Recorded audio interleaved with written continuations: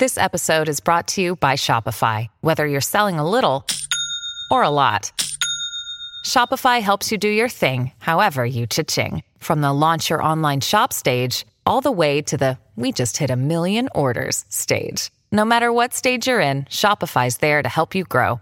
Sign up for a $1 per month trial period at shopify.com/special offer, all lowercase. That's shopify.com/special offer. Hello, everyone. This is Tom Fox, and I'd like to welcome you to episode 388 of the FCPA Compliance Report. The FCPA Compliance Report is sponsored by my latest book, The Complete Compliance Handbook.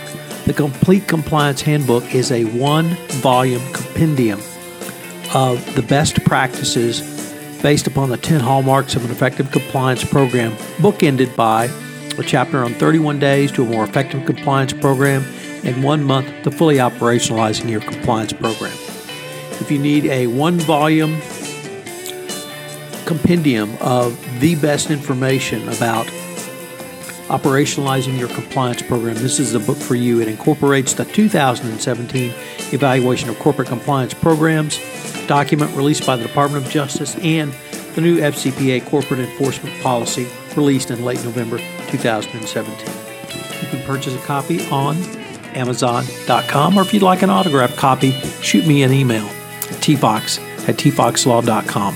You can also check it out on my website, the FCPAComplianceReport.com. Today I have with me John Warren and Amy McNeil from the ACFE. And we're going to talk about the ACFE Report to the Nations.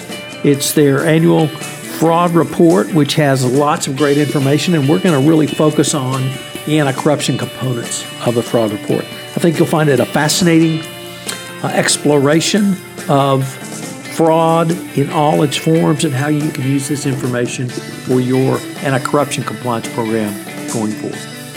This is Tom Fox. I'm the Compliance Evangelist. The FCPA Compliance Report is a part of the Compliance Podcast Network. Hello, everyone. This is Tom Fox, back for another episode. And today, you're in for a real treat because I have John Warren, the Vice President and General Counsel of the Association of Certified Fraud Examiners. That's ACFE. And I'm joined by Andy McNeil, a Director of Research at ACFE. And we're here to talk about the ACFE 2018 Report to the Nations, the Global Study on Occupational Fraud and Abuse.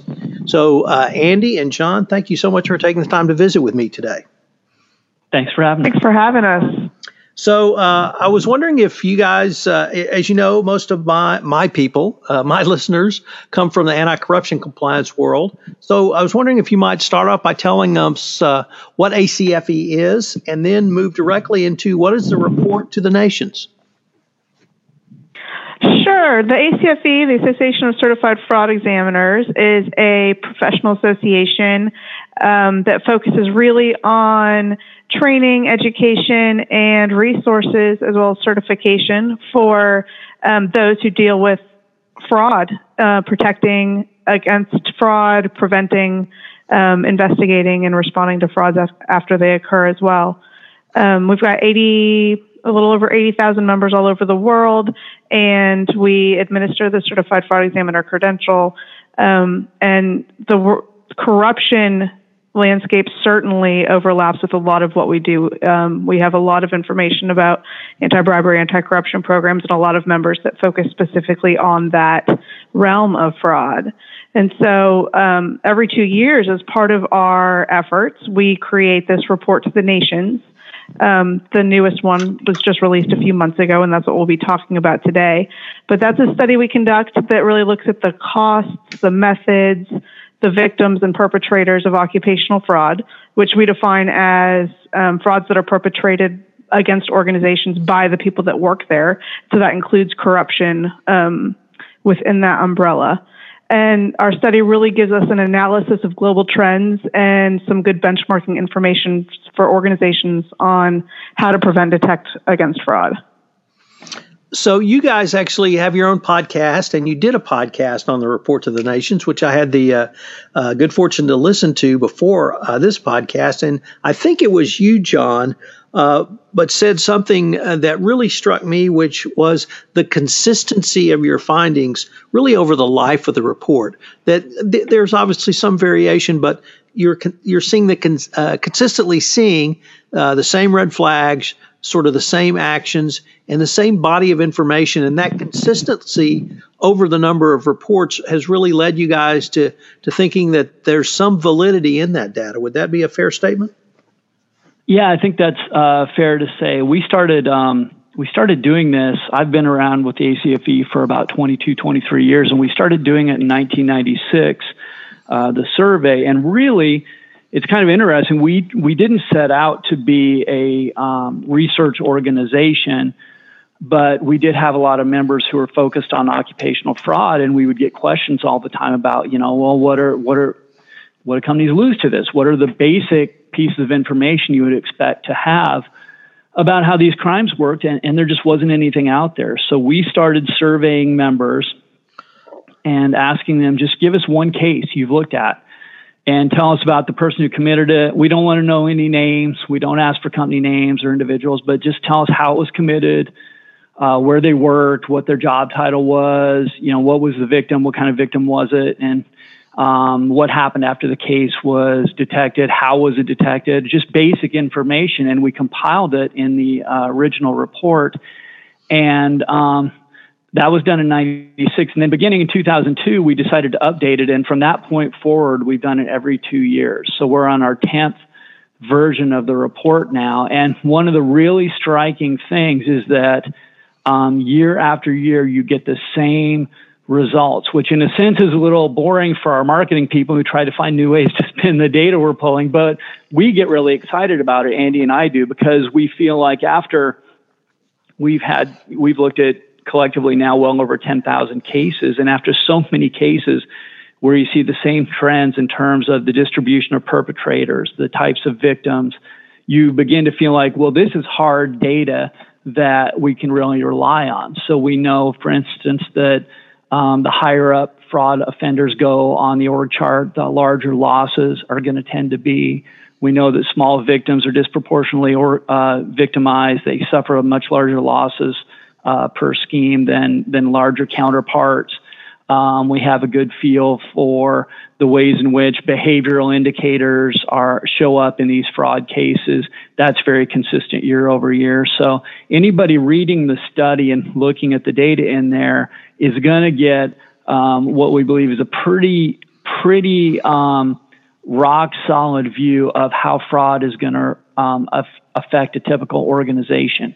One thing I do want to point out, because there's sometimes some misconception about that, we're not looking at all the fraud within a given organization. Because that's kind of impossible to understand, because fraud lasts for a long period of time. And so at any given point, you might be subject to frauds you don't know about.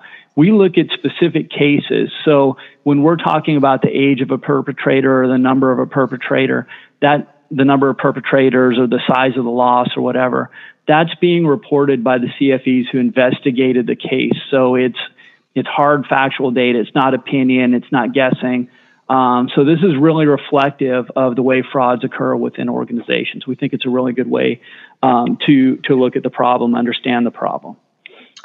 So if I could build on a couple of the key findings that I thought were particularly significant for the anti-corruption compliance practitioner, you mentioned that if the higher up in an organization the fraud went, perhaps higher losses occurred, but there were a couple of other things. One was very disheartened to see that corruption was the most common scheme across in every global region. And the second one was that median losses are far greater when fraudsters collude. And typically, at least in a corruption case, you're going to have more than one fraudster involved, simply because the number of people needed to pull off or perpetrate the fraud are more. So really, any thoughts on those 2 points?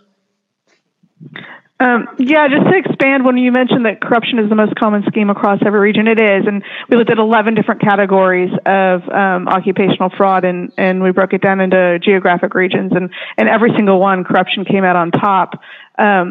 but the frequency did vary quite a bit between those regions. And it's probably not too surprising. We see that in other studies as well, like the Transparency International. We had the greatest percentage of cases in our study were in Southern Asia and in Eastern Europe and Western Central Asia. They were up in the 60% of cases involved corruption area. And then on the flip side, we had a lower over in the U.S. We had about 30% of the cases in the U.S. involved corruption, and a little over a third in Western Europe as well. So even though they came out on top, there was quite a variation regionally. And as I mentioned, that's kind of in line with what we see from other studies as well. And then the other observation. Yeah, I'm sorry, John, go ahead. Oh, I'm sorry. I was going to jump in. In terms of the collusion, you mentioned that losses are greater when fraudsters collude. And yeah, that's absolutely true. We looked at, it's one of the studies, or one of the things we focus on.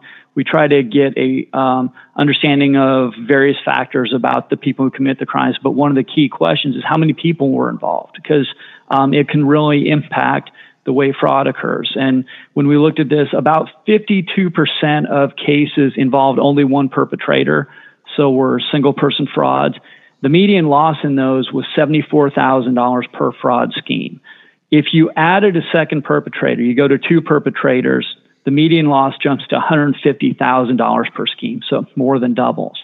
If you go to three or more, now you're up to about $340,000, so more than doubles again. So every time you're adding a person to the fraud, you're increasing the losses in that fraud. About half are single person, about half are collusive, but the collusive ones are much more costly. And it basically gets down, well, there are a number of reasons, but the key thing is when you think about internal controls and the ways in which we try to prevent fraud, and you boil them all down, we're really talking about, are we verifying what someone else did, right? Do we have independent checks and verification on invoices or purchase orders or, whatever kind of transaction we're dealing with? And when you've got two or more people conspiring, it gives you the ability to evade those controls. Like if the guy who's supposed to be checking my work or verifying my work is in on it with me, now the company is really vulnerable because the person they're relying on to catch potential fraud is a part of the fraud themselves. So that becomes what makes these cases especially hard to detect and what makes them so successful. It's essentially collaboration. Like generally we want people in our organization collaborating and working together, and that's a good thing.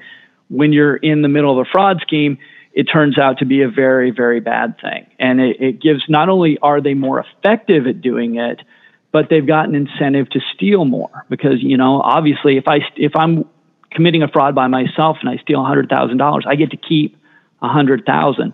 If I bring Andy into the scheme with me and we steal $100,000, I've just seen my profits cut in half. So now Andy and I would have to steal $200,000 to make myself whole. So not only are we going to be probably better at committing fraud, but we're going to have a motive or an incentive to steal more because we got more mouths to feed in the scheme. So there's a lot of things that go into it, but it really is interesting. The more people you have involved, the more your losses really skyrocket. So one of the things that really struck me was the top red flags that you identified in corruption cases. And I really wanted to ask, do the red flags in corruption cases differ from the red flags that you've identified in other types of fraud? And is there a correlation, or should the anti-corruption compliance practitioner be looking for something different than a more traditional anti-fraud compliance practitioner? Yeah, I'll touch on that really briefly. So yeah, we have we broke down a lot of information about corruption cases. And as you said, one of the things we looked at were the top red flags in these cases. And when we're saying, there are a number of different ways to look at red flags. And what I'm talking about here is what we call behavioral red flags. So when a person is engaging in fraudulent conduct or in this case, corrupt conduct within an organization, they're typically going to give off some behavioral signs. And through prior literature and prior research, we've identified 17 common behavioral red flags. So when we do our survey, we ask the people who investigated the crime did the perpetrator display any of these characteristics before the fraud was caught? And that before is really important, because what we're trying to determine is if somebody had understood what to look for, were there warning signs? And so in 85% of cases, at least one behavioral red flag was observed before the fraud was caught. And in 50% of cases, 2 or more were observed. So these are very common, is the first thing to take from this. In terms of the most common in corruption cases, the top 4 were living beyond their means. Basically, they're living a lifestyle that you can't explain by their regular salary or compensation structure. That was in about 43% of cases. In 34% of cases, they had an unusually close association with a vendor or a customer. That's not surprising at all for corruption cases. We would expect that. In about 23%, they had financial difficulties. And in about 21%, they were perceived to be what we call a wheeler-dealer attitude, was they were just perceived to be generally unscrupulous. Now, those aren't terribly surprising, but what we look at in this case is there are 6 common flags that stand out across all cases, but the ones that jump out in corruption are the unusually close association, obviously, with the vendor and the wheeler-dealer attitude, but also having strong control issues, people who are unwilling to share duties, unwilling to let anybody see what they're working on. That's usually because they're involved in something nefarious that they're trying to cover up. They're keeping a second set of books or whatever. And then being unusually irritable or suspicious or defensive. Those were more common in corruption cases than in your standard body of occupational fraud cases. And so it lends itself to an understanding of maybe some of the behavioral traits of people involved in these crimes. And the idea being that, if we train our managers or our auditors or people in our HR department or whatever to be aware of these things, maybe we spot a fraud or a corruption case a little sooner. Like, everybody who's irritable isn't committing fraud, obviously. These aren't proof points necessarily, but they're indicators. They're things that maybe ought to raise our suspicions just a little bit.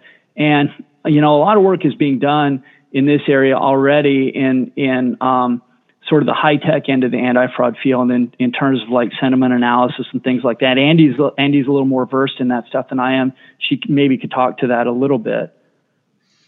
So sure. I wanted to really lead into that kind of area of inquiry around some of these traditional behavioral risk detection or prevention techniques, or the structural solutions that we tend to see in anti-corruption compliance programs. What does all this suggest to you? Sure. So interestingly, our data shows that 50% of corruption cases are detected by tip. And that's actually more than in the general body of occupational frauds by a little bit. So we've got half of cases that involve corruption being brought to light by somebody who tipped off management. And that's a pretty reactive way to detect fraud. I mean, certainly we're hoping that organizations have hotlines and they're educating their employees and they're cultivating tips and creating a culture that speak up mentality is very, very encouraged in. But it's still rather reactive, right? And so I think what we can really take from the data is some potential for additional proactive measures that organizations can take. Part of our research, we looked at 18 different anti-fraud controls that were either in place or not in place at the victim organizations. And part of the reason we do that is there's a lot of push to really figure out sort of ROI metrics on different controls, right? And that's hard when you're talking about fraud. It's hard to measure how much fraud or corruption are we preventing with this control. But we have some data that can really give practitioners some really powerful selling points on some of these. And two of the ones that really speak both to fraud in general, but certainly to corruption and those behavioral red flags that we were just talking about. When we look at organizations that are using proactive data monitoring and analysis techniques, where they're actually going in and looking into the data, whether it's the structured data, the transactions, the numbers, or the unstructured data, the emails and IMs and other sorts of textual data, and using that sentiment analysis that John just talked about. Organizations that are doing proactive searches, our data shows that they have a 58% smaller loss to fraud when they actually experience fraud. So that's pretty significant. They're stopping the frauds a lot more quickly, and they're losing a lot less than their counterparts that are not proactively using their data. The counterparts that are waiting for tips, right, are using more passive methods to fight fraud. So there's a lot of potential there for practitioners in terms of, are we considering these behavioral red flags when we design our anti-corruption programs, and what are we doing with them? Are we training employees to help us cultivate those tips? And then even further, are we building models in our data analytics programs around those? Another control that was really powerful in terms of association with lower fraud losses and quicker detection is surprise audits. And I think that really speaks to corruption schemes as well. When you've got the audit team or compliance team going in and checking on a random basis, as opposed to just relying on the typical assurance functions, what did we do last time, and what areas do we usually look at? And yes, it's a risk-based approach, but we're still only using the same methodology that we typically use, so people know what to expect. If you do it more on a surprise basis, where you incorporate unexpected, unanticipated timing or procedures or questions into your fraud detection measures, then that really sets the organization up to be more successful in fighting fraud. So much in our world, in the anti-fraud world, is about being proactive. I mean, prevention is better than detection by miles, right? We talk about this in the report, that by the time the money's left the company, it's pretty much gone. The recovery rate is pretty small. So detecting it after the fact is okay. Preventing it is much better. But these frauds tend to last for months before they're caught. So if you're not going to prevent it, the more you can do to detect it earlier, the lower your losses are going to be. Fraudsters, and that includes people engaged in corruption, typically start small. They test the waters. They see if they're going to get caught, and they get bolder the longer these schemes go on. So your losses really tend to rise toward the end of the curve before the fraud is caught. So being proactive, like Andy said, encouraging people to make tips, conducting surprise audits, doing proactive testing, like understanding what a fraud might look like on the books and testing for that just as a routine measure rather than waiting for somebody to say, hey, something looks wrong. Those are ways to catch it earlier and really minimize your losses. It's critically important. And along with that, when we talk about building on these behavioral red flags, and I mentioned sentiment analysis, well, when you look at these corruption schemes and you're seeing the propensity for the sort of wheeler-dealer unscrupulous attitudes or the defensiveness or irritability around these fraudsters, is that something that you can build into different types of searches that you're doing? Maybe, it's that fine line between obviously not fostering a feeling that Big Brother is watching, but there's a lot of organizations out there that are starting to try this in terms of just monitoring overall sentiments in different sectors or pockets of their organization. If they have sales teams that are under significant pressure, maybe they're watching the body of communications within that group rather than any one individual's communications, and just seeing, are we seeing more keywords or messaging that indicates that the pressure there might be pushing them to engage in corrupt practices? So, guys, unfortunately, we're near the end of our time, but I was wondering if someone wanted more information on the Report to the Nations, how could they find out about it? Sure, absolutely. Well, the easiest way is just to go to the Report to the Nations website. That's at acfe.com/RTTN, stands for Report to the Nations. So acfe.com/RTTN, and they can download the report, the charts and graphs. We've got some infographics up there that people can use to take to their management or to their clients, one specifically on corruption that can be really, really helpful in this regard. And just to follow up on that, this is a free resource. We publish it as public service, so anybody is encouraged to go pull it up, download it, print up as many copies as you want, give it to your clients, give it to your managers, give it to whoever. We're trying to make this a tool that anti-fraud practitioners and anti-corruption practitioners can use to just educate people about what the risks are. So please, feel free, make use of it. That's what it's up there for. So let me take that thought a step further, John, because I got a copy of this report because I subscribe to the Fraud Magazine, which is put out by the ACFE. And if you're listening to this podcast and you do not subscribe to this magazine, you need to do so. If you're an anti-corruption compliance practitioner, there's going to be several articles in each issue that apply directly to you, and the concepts that I've read about in the magazine really will give you pause to improve your overall anti-corruption compliance program. So I wanted to give that shout out to the magazine as well. I've been visiting with Andy McNeil and John Warren, both from the ACFE. Guys, thank you so much for taking the time to visit with me, and I'm sure we will be continuing this conversation. Thanks so much. Tom. Thanks for having us. Hello, everyone. This is Tom Fox again. I'd like to thank you for listening to this episode of the FCPA Compliance Report. If you have any questions, you can email me at tfox@tfoxlaw.com.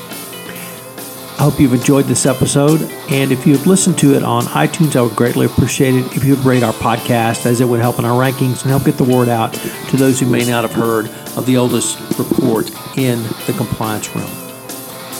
Thank you again for listening. I hope you will join us again next week for another episode. The FCPA Compliance Report is a part of the Compliance Podcast Network.